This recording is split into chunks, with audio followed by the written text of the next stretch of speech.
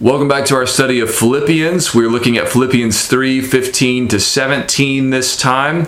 Paul has been telling us recently in this letter that he has counted everything as garbage compared to knowing Christ, all of his religious pedigree, all of his accomplishments. He's counted all that as nothing compared to knowing Christ. His one chief desire is to share in Christ's suffering, being conformed to the likeness of his death, he says, so that he might also share in the resurrection. So he wants to follow Christ to the fullest. And then he says, I've not attained that already. I've not already been made perfect. I'm not already partaking in the resurrection and the glory that we are promised we will share in when Christ returns. But I am striving toward that. That is what I am pursuing and pressing on toward.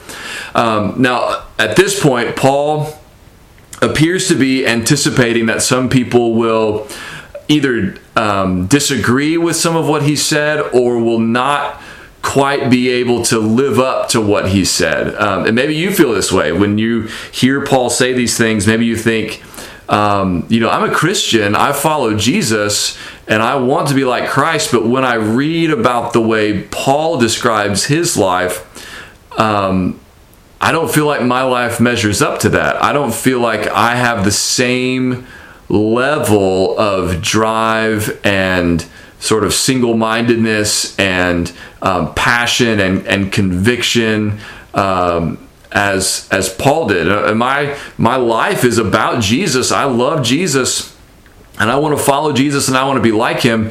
But still, it seems like Paul is on another level than me. How do I think about that? How do I respond to that? Well, Paul appears to be anticipating that in verses 15 and 16. So let me read those two verses for us, and we'll talk about what they mean. Paul says, "Let those of us who are mature think this way, and if in anything you think otherwise, God will reveal that also to you. Only let us hold true to what we have attained." So at first, this seems like a pretty unusual statement from Paul, right? Because in these two verses, Paul seems to be saying, some of you might not be on board with what I just said, or might not be able to feel like you can live up to what I just said, but the mature should, and if you don't, God will show that to you, and just, live up to what you do know and what the level you have reached. And we usually think of Paul as a pretty black and white guy, like do it this way and not this way. You're either with me or you're not. And on fundamental issues, he is, right? When he talks about the gospel, he leaves no room for disagreement. Galatians 1, for example, he says, if anyone comes to you preaching a different gospel than the one I've preached to you, let them be accursed, let them be anathema. Paul leaves no room for doubt about the fact that our salvation is by grace through faith apart from works. If you come preaching the necessity of works or circumcision or keeping the law or whatever, like somewhere in Galatia, he says that's a false gospel. It's going to cut you off from Christ. You can't go there. But there are times and there are issues where Paul makes room for disagreement. For example, in Romans 14, he addresses some disagreements in the church, disagreements about what kind of food people should eat, disagreement about whether or not people should keep the Sabbath or not. And essentially he says, look, some of you are comfortable eating anything, some of you are comfortable only eating vegetables. That's fine, just don't argue about it. Don't judge one another. Some of you observe special days. Some of you treat all days the same. That's fine. Don't judge one another. Don't argue about it. He says in Romans 14:14, he says, I know and am persuaded in the Lord Jesus that nothing is unclean in itself, but it is unclean for anyone who thinks it unclean. So Paul says, I'm convinced that the truth is none of this stuff is unclean. You can eat any of this food that you want. But if you think it's unclean, then it is unclean for you and you shouldn't eat it. I'm not going to compel you to come over to my side if you're not yet persuaded that that's true. Right? So there are times when Paul allows for people to disagree, not because he's not sure if he's right. Right? He's an apostle. He speaks with the authority of Christ. So what he says is true. It's inspired. It's right. It's trustworthy. It's inerrant. And yet, he knows that there is another dynamic going on, that sometimes, even though we've heard the truth, we are not yet able to embrace the truth or live up to that truth. And so he doesn't compel us to act contrary to what we understand or believe. He wants us to be persuaded of what's true, but he makes room for people to grow. And I think that's what's going on here in verse 15 and 16. And there's disagreement about how to interpret these verses because they're fairly difficult. But I think that's what he's saying here. So he's saying, let those of us who are mature think this way. So if you're a mature believer, you should be in agreement with me, is what Paul's saying. If you're a mature believer, you should be thinking about your life the same way I think about my life, about it all being about Christ, about forgetting what lies behind and pressing on toward the upward call of God and Christ and all the rest, that single-mindedness, that's how you ought to be thinking, that's how you ought to be living. But he recognizes that not every Christian is mature yet. And just because you're not at this level of maturity with Paul doesn't mean that you're not saved, right? He doesn't say, well, if you're not mature, then you just don't even really know Jesus. No, he says, let those of us who are mature think this way. And if in anything you think otherwise, God will reveal that also to you. So if you're not of the same mindset as me yet, Paul is saying, if you don't think this way, you don't live this way yet, you've not yet reached this level of spiritual maturity yet, God will take care of that. I'm not going to compel you or force you to live and think this way. I'm going to tell you this is the way you ought to live, the way you ought to think. But God is going to have to be the one who reveals that to you, who helps you to see that and embrace that, and so on. And then he says in verse 16, only let us hold true to what we have attained. In other words, whatever level of spiritual maturity you have reached, whatever level of understanding of God's word, whatever level of obedience to Christ's call and conformity to Christ's pattern of life of suffering and then glory, to whatever level, so to speak, you have attained, hold on to that. Don't go backward. Right? Don't slack off and don't go back. Don't regress, but live up to the level that you have reached. And in time, God will help you grow and attain more and become more like Christ. You're not going to be perfect in this life, but you can reach a further level of maturity. So that's what Paul seems to be saying, right? So we're all growing. We're all making progress.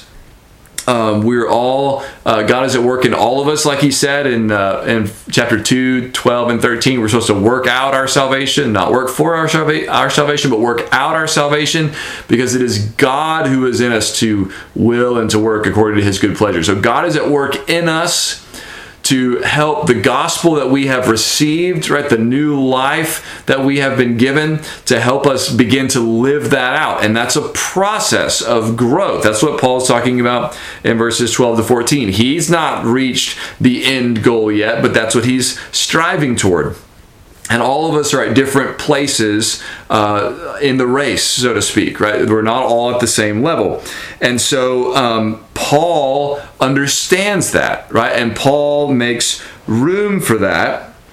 And we ought to as well, right? So this is an important model for us. The way Paul responds to this here is an important model for us in the way that we ought to respond to other believers who maybe aren't at the same level of maturity as we are spiritually, right? Because everybody's at a different place in their knowledge of God's word.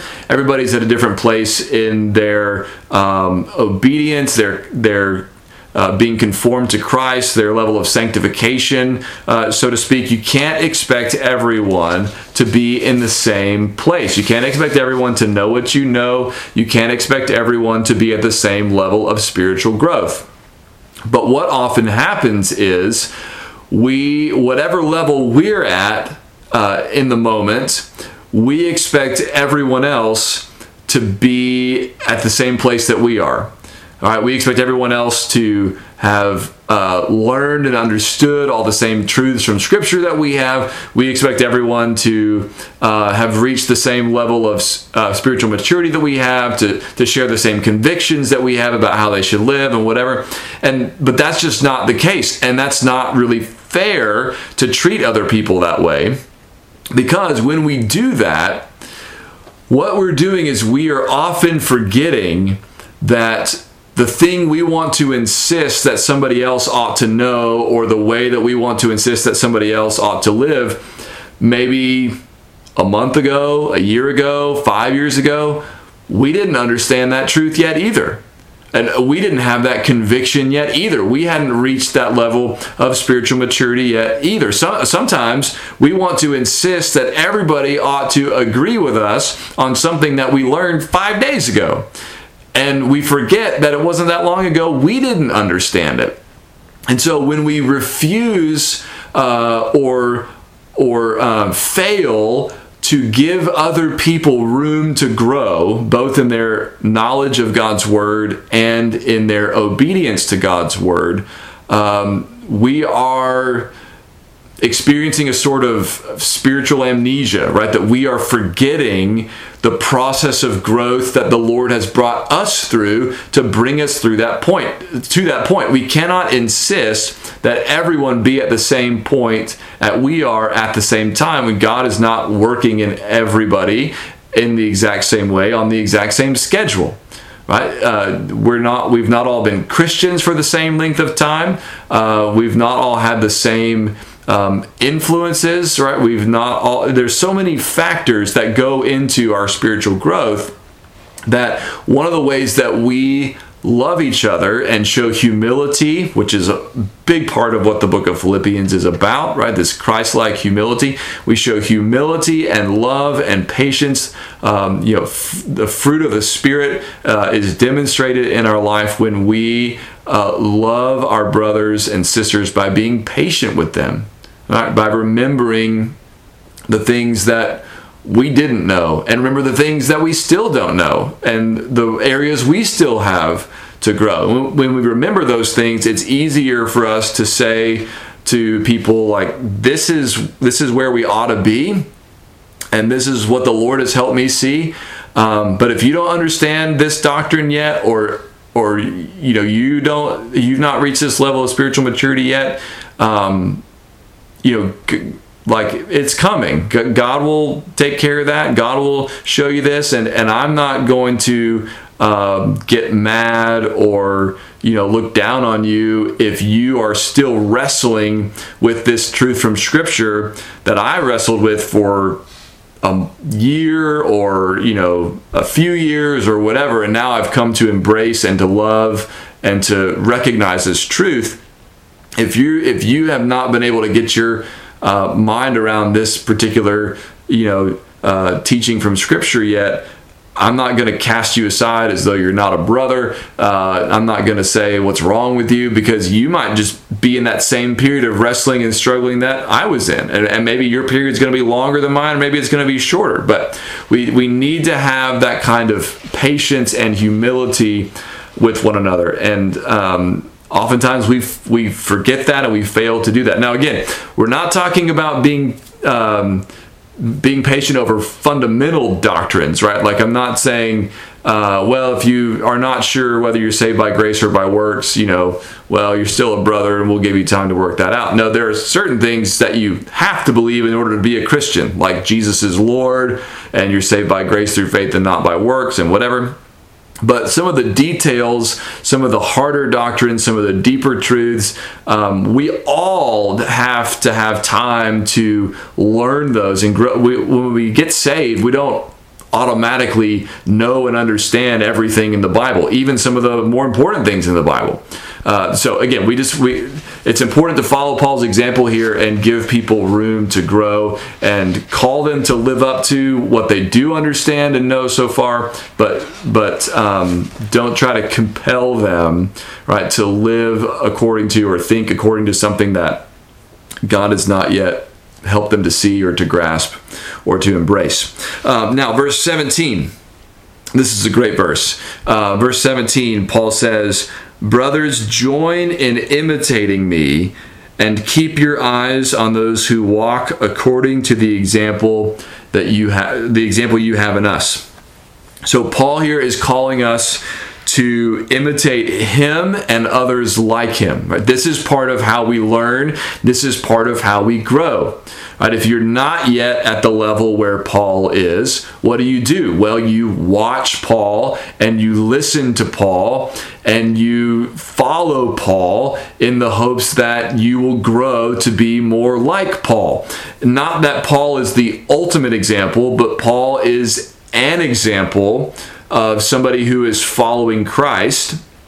And Paul says in 1 Corinthians 11:1, he says, "Be imitators of me as I am of Christ." For all of us, our ultimate example, the one we are ultimately following, is Jesus.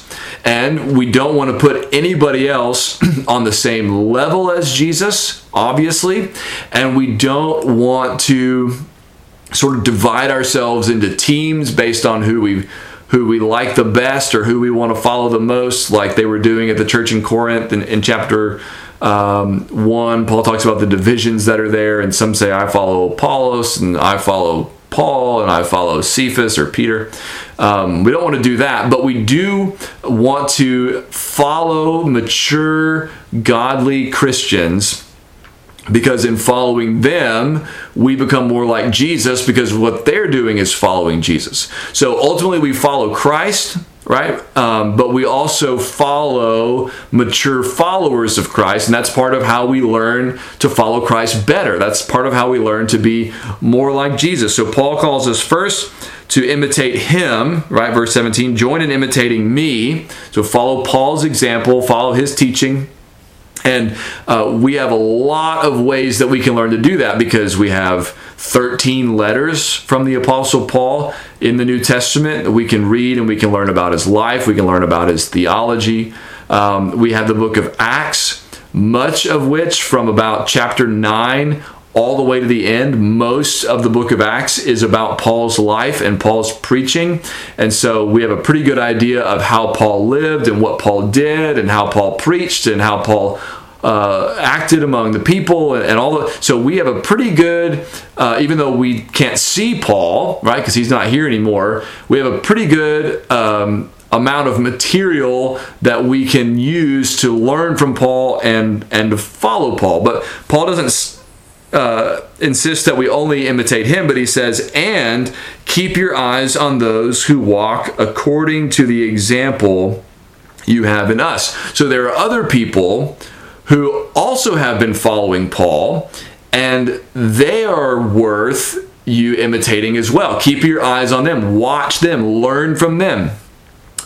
Two of those he's already mentioned in this letter, Timothy and Epaphroditus. Remember in chapter 2, he holds forth Timothy and Epaphroditus as examples of Christ-like humility and service and love, because those guys have followed Christ's example that Paul paints for us so beautifully in that hymn, that poem in Philippians 2, 6 through 11. Paul is following that example. Timothy is following Christ's example. Epaphroditus is following Christ's example. And Paul puts those forward in the letter so that we can also see how those men live and love and serve and follow Christ, so that we will learn from their example, be inspired by their example, and become more like Christ as we watch these other godly men who are becoming more like Christ. So we should follow Paul's example. We should follow the example of mature believers in our own churches, right, and in our lives. There might be somebody in your church or in your family, or maybe a believer that you work alongside of, that you just think, man, I want to be like them. Whatever characteristic it is in their life, maybe it's their patience, maybe it's their knowledge of Scripture, maybe it's their humility, maybe it's the way they show love to their neighbor or their coworker or whatever. And you think, I want to be like them. What do you do? Well, you watch them and you learn from them and you listen to them and you ask them questions and you fix your eyes on them, not because they're your ultimate example, but because they are a mature and godly example of what it looks like to follow Jesus.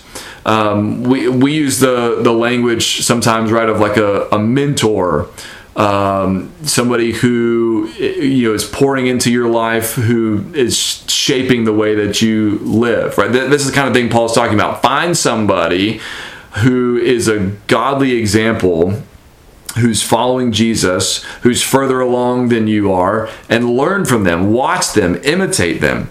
And that this also means, so not only should we follow Paul, and we should follow the examples that Paul points us to in his letters, like Timothy and Epaphroditus, we should also follow the example of the people around us who are godly. People like Timothy and Epaphroditus would have been for the Philippians. Who are those people in your life, right? Today, Timothy was not an apostle. Epaphroditus was not an apostle. They're not inspired in some way. They're regular Christians like you and me. Right? So it's not just Jesus himself, who's obviously our Savior, our God. He's the one we follow first and foremost. But Paul is an apostle, right? So you think, okay, of course I'm supposed to follow him. He's an authorized spokesman, ministering on behalf of Jesus in the name of Jesus. He's an inspired apostle, etc. So of course we should follow him. But we're also supposed to follow people like Timothy and Epaphroditus. So that's like the godly leaders, godly men and women in your church and in your life that you can follow. But it's not just the examples of the living that we should follow, but also the examples of those who have gone before us. We follow the example of Timothy and Epaphroditus because we have those written down for us in Scripture. They're not alive, they're not with us anymore. They're in the presence of the Lord. But we can still learn from their example and follow them because we have some things written about their life, what kind of people they were. That's not limited only to the people we can read about in the Bible, but it's also true of people we can read about in church history. Right? Part of the gift of church history is that there have been godly men and women who faithfully followed Jesus, that we have their life stories, we have their teaching, we have their examples, so that we can follow them as they followed Christ also. You can read about Augustine's life, for example, and his Confessions, and you can see his passion and desire to know Jesus and to love God with all of his heart and soul and mind and strength. And you can read about his life before he was a Christian, and then how God saved him and how God changed him and he became a leader in the church and all that. And you can be inspired by his example and grow as you read about him. Same thing with men like William Carey and Adoniram Judson, guys who were missionaries who left home and family behind in order to tell other people about Jesus. And you can read their biographies, you can read their life stories and be inspired by their commitment to follow Christ and to make the gospel known. Same thing with women like Elizabeth Elliot and Ann Judson, right? You can read about the sacrifices they made and the ways that they served and their godliness and humility and how they followed Christ. And those are just a few examples. Church history is full of rich examples of people who have faithfully followed Jesus that we can learn from, be inspired by. So look for those examples in your life. Look for them in church history. Look for them in your church, in your family, among your coworkers or your friends. Find people whose lives are worthy of imitation, whose lives are stamped with the likeness of Christ. They're not perfect. Right? None of us are perfect. Paul just said even he's not perfect. They're not perfect, but they are further along the path than you, or at least in some area of their life, they're further along the path than you. Follow their example, learn from them, watch them. That's one of the ways that we grow. We learn by imitation. We learn by watching and then doing. And so find those examples in your life. If you can't think of any, pray and ask the Lord to show you some people in your life. They're probably there, and maybe you just haven't noticed or haven't thought about it. Pray and ask the Lord to open your eyes to the kind of people that you ought to learn from and imitate and follow, so that you too can become more like Christ. Amen.